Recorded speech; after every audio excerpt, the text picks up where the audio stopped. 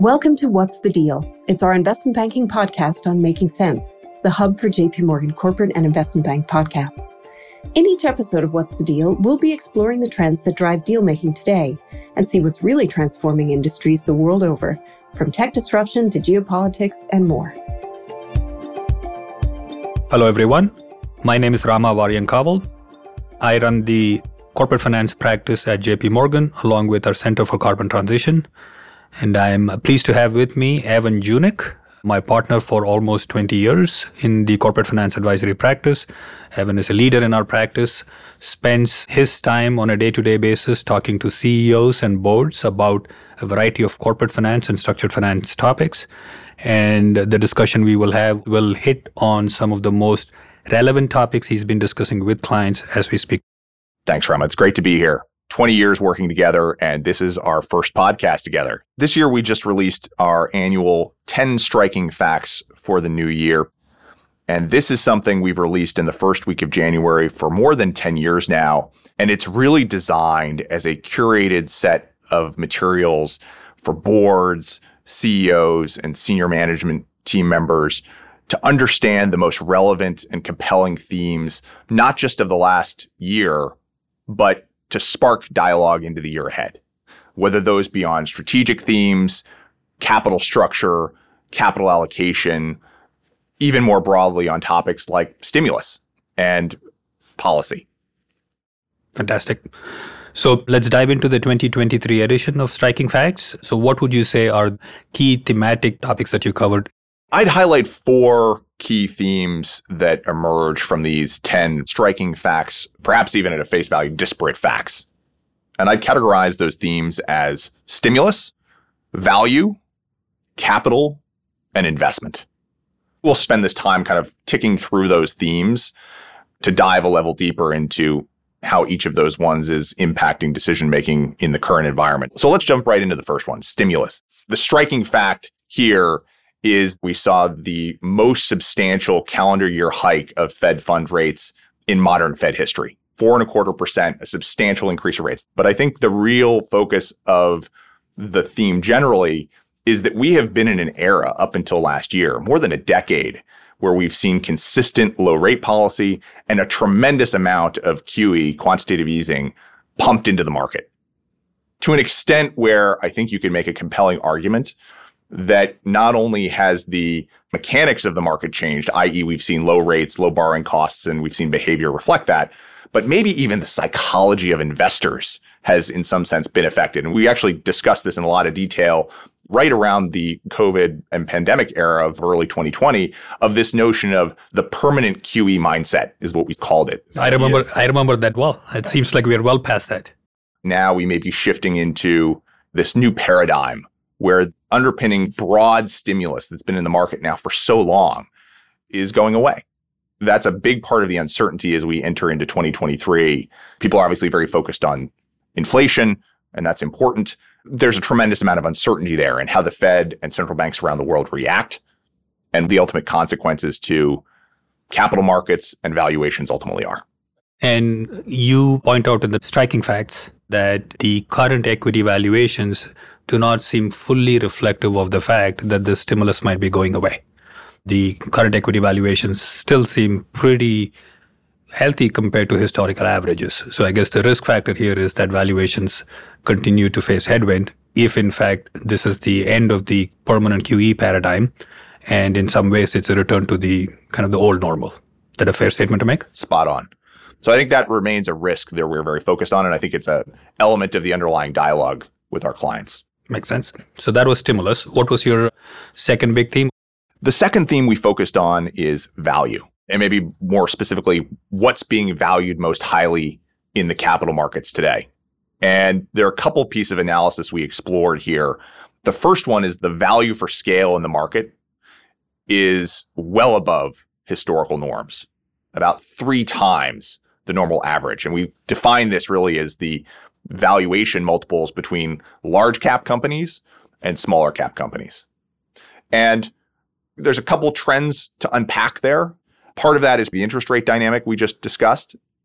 But in particular is the inflationary dynamic, this notion of pricing power, of margins. And we also explore margins and see a very clear relationship between strong margins and size, and the ability of larger firms to consistently access capital markets, right?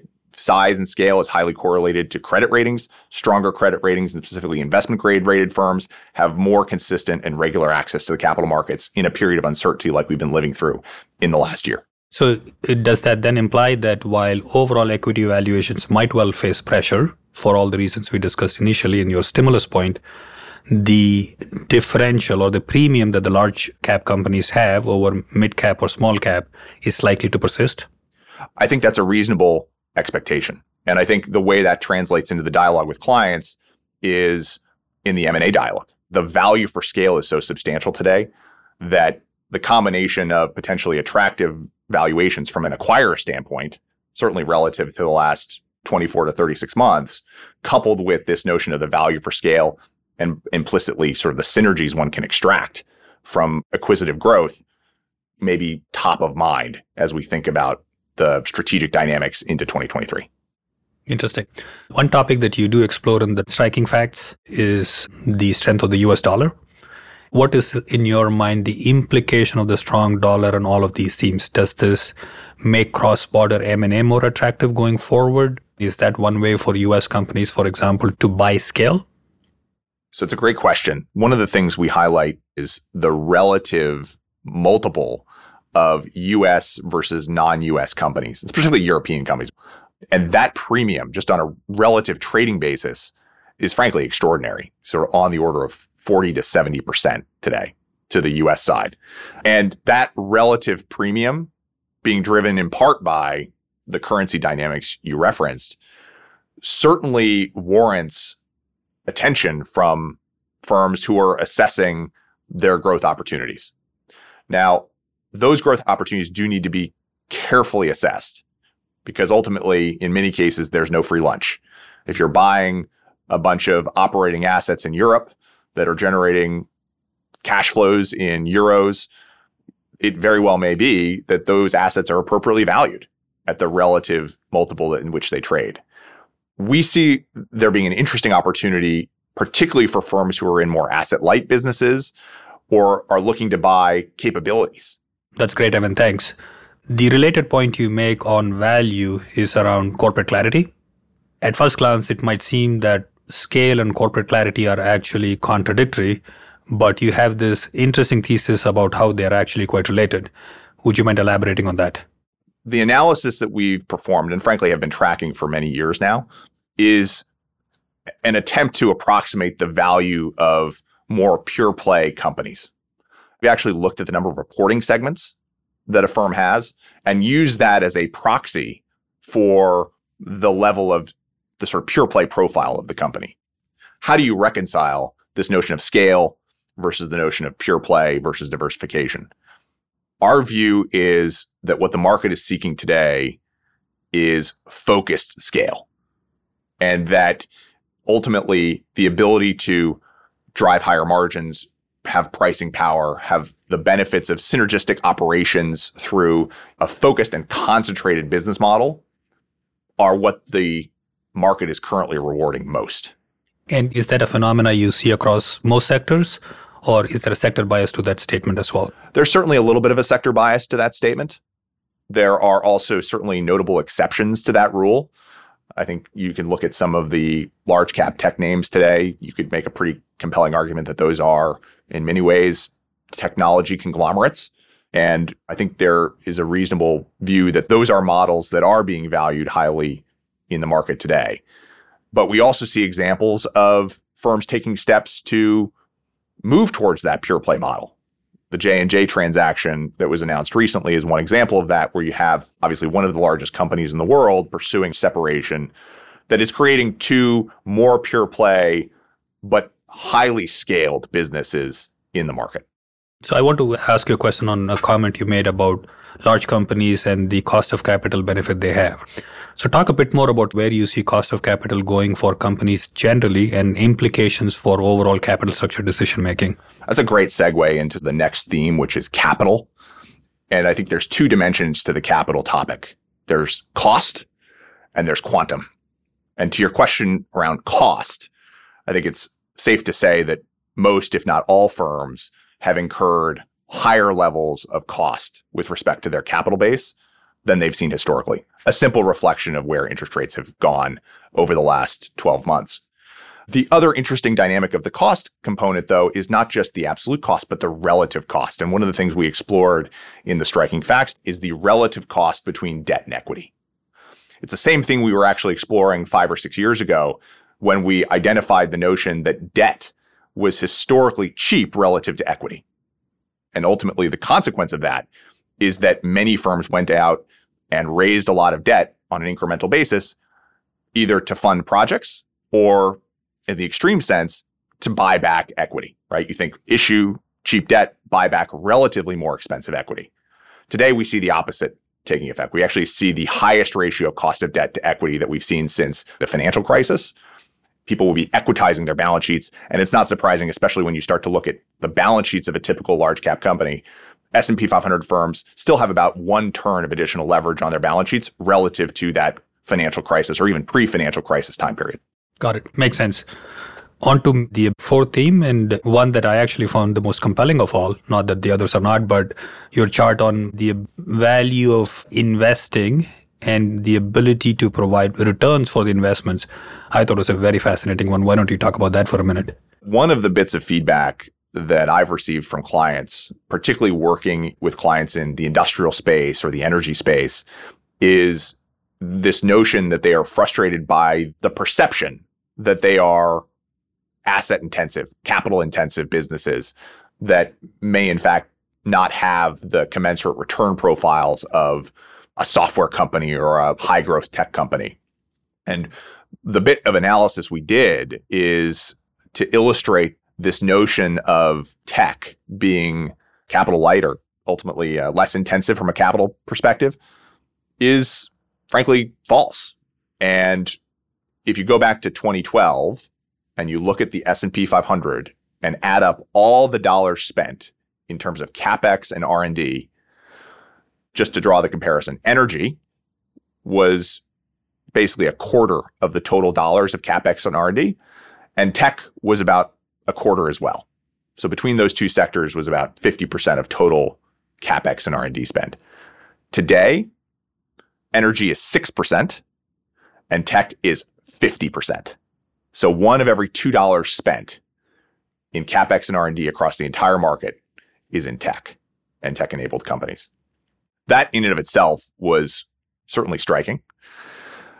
But if you take that a level deeper and say, how are these firms generating returns on all this asset-intensive investment, capital-intensive investment?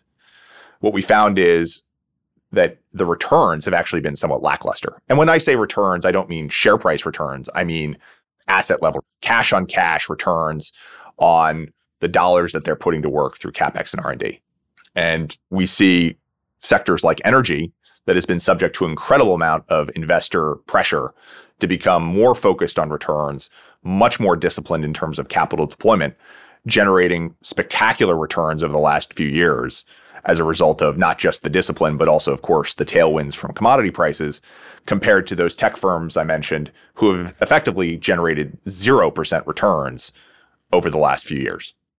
Do you see this as a point in time phenomena, this notion that the returns when you measure today on the investments that the tech-enabled firms have done don't look great? Do you think that's simply a reflection of just today's market condition? But the reality is, over time, those investments that they have made in the past will in fact be accretive? I certainly think if you were to ask the tech firms themselves how they think about these investments, they would argue that the long-term return propositions of these investments are spectacular, right? That ultimately they're investing for the future. And I think in some sense, that's a very reasonable answer from companies who have been the most effective at delivering new technology solutions for the world. So it's pretty hard to bet against some of the best companies in the world when it comes to technological development. The combination of price returns and total shareholder returns in the market that have been, frankly, lackluster over the last 12 to 18 months, coupled with poor economic returns under measurements like ROIC, are likely to ramp up the pressure on these tech companies to more clearly justify their investment trends and objectives. Makes sense. And then the very last striking fact is about the Inflation Reduction Act. We started this conversation talking about the broad-based stimulus actually receding from the economy. But what we are seeing, in fact, is the more surgical application of stimulus in certain cases, whether it's the CHIPS Act or the IRA. Clearly, we think the IRA is really a once-in-a-lifetime type event and is going to mobilize a tremendous amount of capital, right? The Inflation Reduction Act itself is scored at about a $400 billion price tag over a 10-year period. But the way we see it, it's likely to mobilize a couple $100 billion of capital every year across multiple industrial sectors. It's not just about energy, it's industrials, it's a whole lot of other economic activities that are going to benefit from this capital flow. So is that a theme in your mind, moving away from a broad-based stimulus regime to a bit more surgical, specific, targeted stimulus regime? I think you could argue that's almost the most important theme, this notion of broad-based to more focused stimulus as a potential tailwind to future investment and profitability is, I think, something that our clients need to better understand. It's something that we as advisors are going to have to challenge ourselves to better understand. And that at the end of the day, we all need to step back and recognize the fact that whether we're talking about pursuing investment, pursuing a transaction, pursuing a capital raise, we're going to have to be comfortable dealing with the complexity of new structures, new dynamics in terms of the interplay between policy and business, and a willingness to get creative to get stuff done. Because if there's anything that we've learned here, it's that life isn't going to be quite as easy as it's been for the last 10 years when money was in essence free. And to be competitive, to maintain an effective and low cost of capital, you're going to need to be willing to roll up your sleeves and dig into issues like this. Fantastic. I think that's a great place to wrap this up. Thank you, Evan.